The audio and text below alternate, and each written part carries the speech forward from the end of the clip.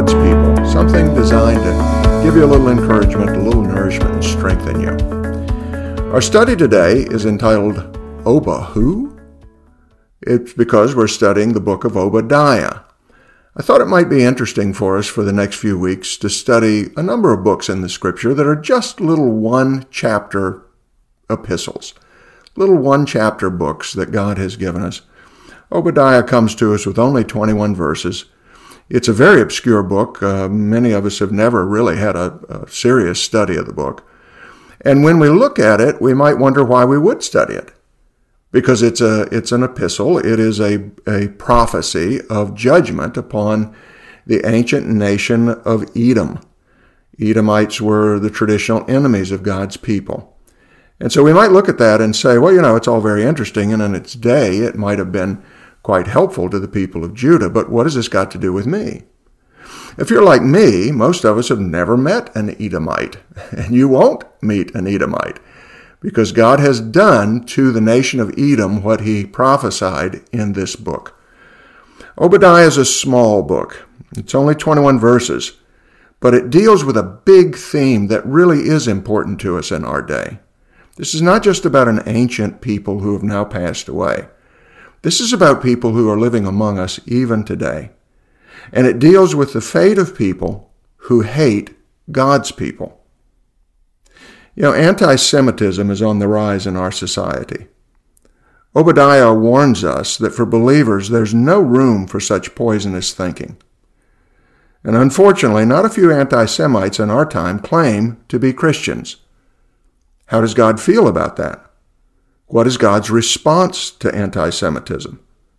Well, we can see it in his words to this earlier group of anti-Semites in Edom. And the book is too long. I'm not going to read the whole thing, but let's just take the first 4 verses to get us started. The vision of Obadiah. Thus says the Lord God concerning Edom. We've heard a report from the Lord, and a messenger has been sent among the nations. Rise up. Let us rise up against her for battle.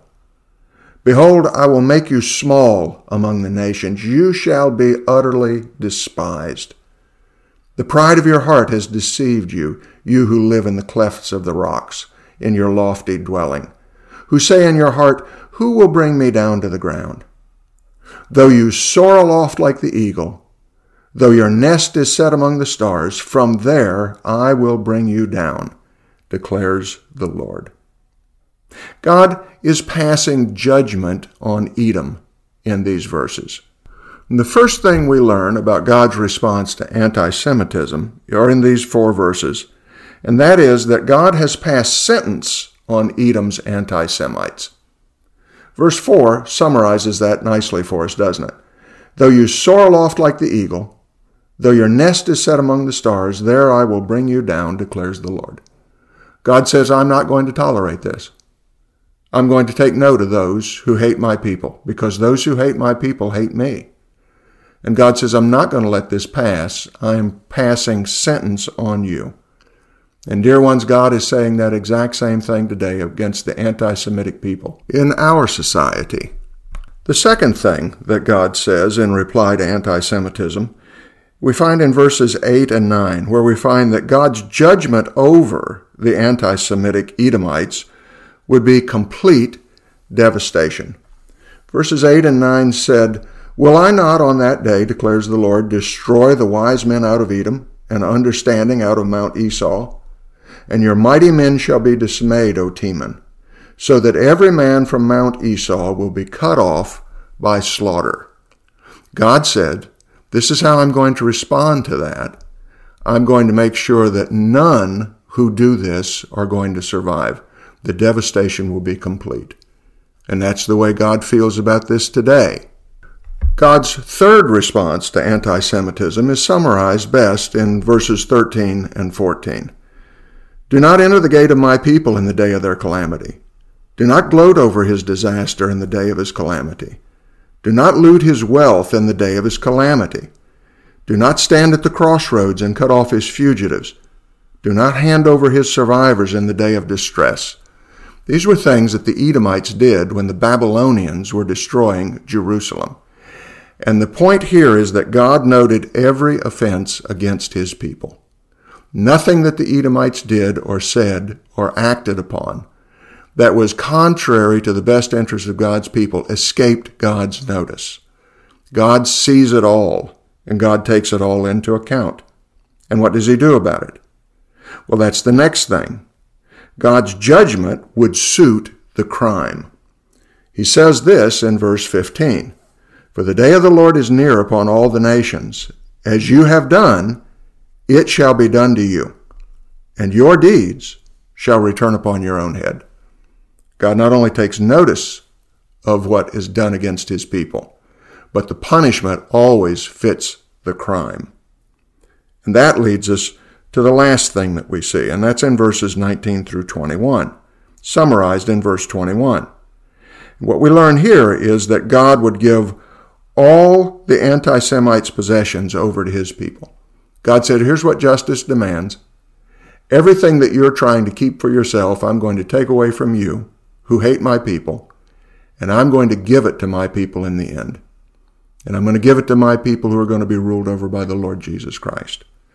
Verse 21 tells us, Saviors shall go up to Mount Zion to rule Mount Esau, and the kingdom shall be the Lord's. Now, this is all pretty severe stuff. What are we to do with it?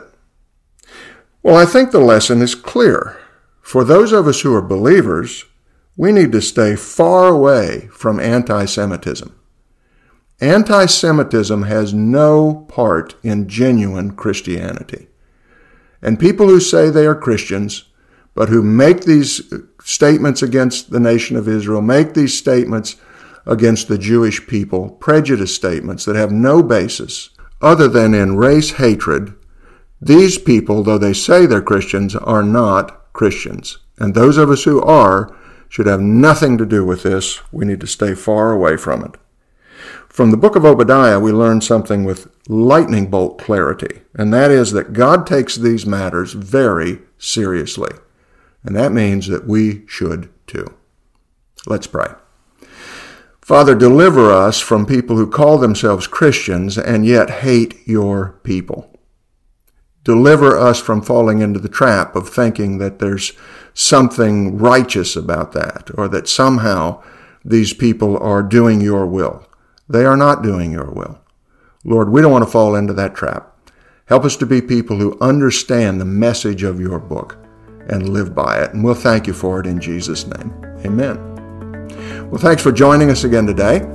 Join us again next week. We're going to look at another book of the Bible that has only one chapter. See you then.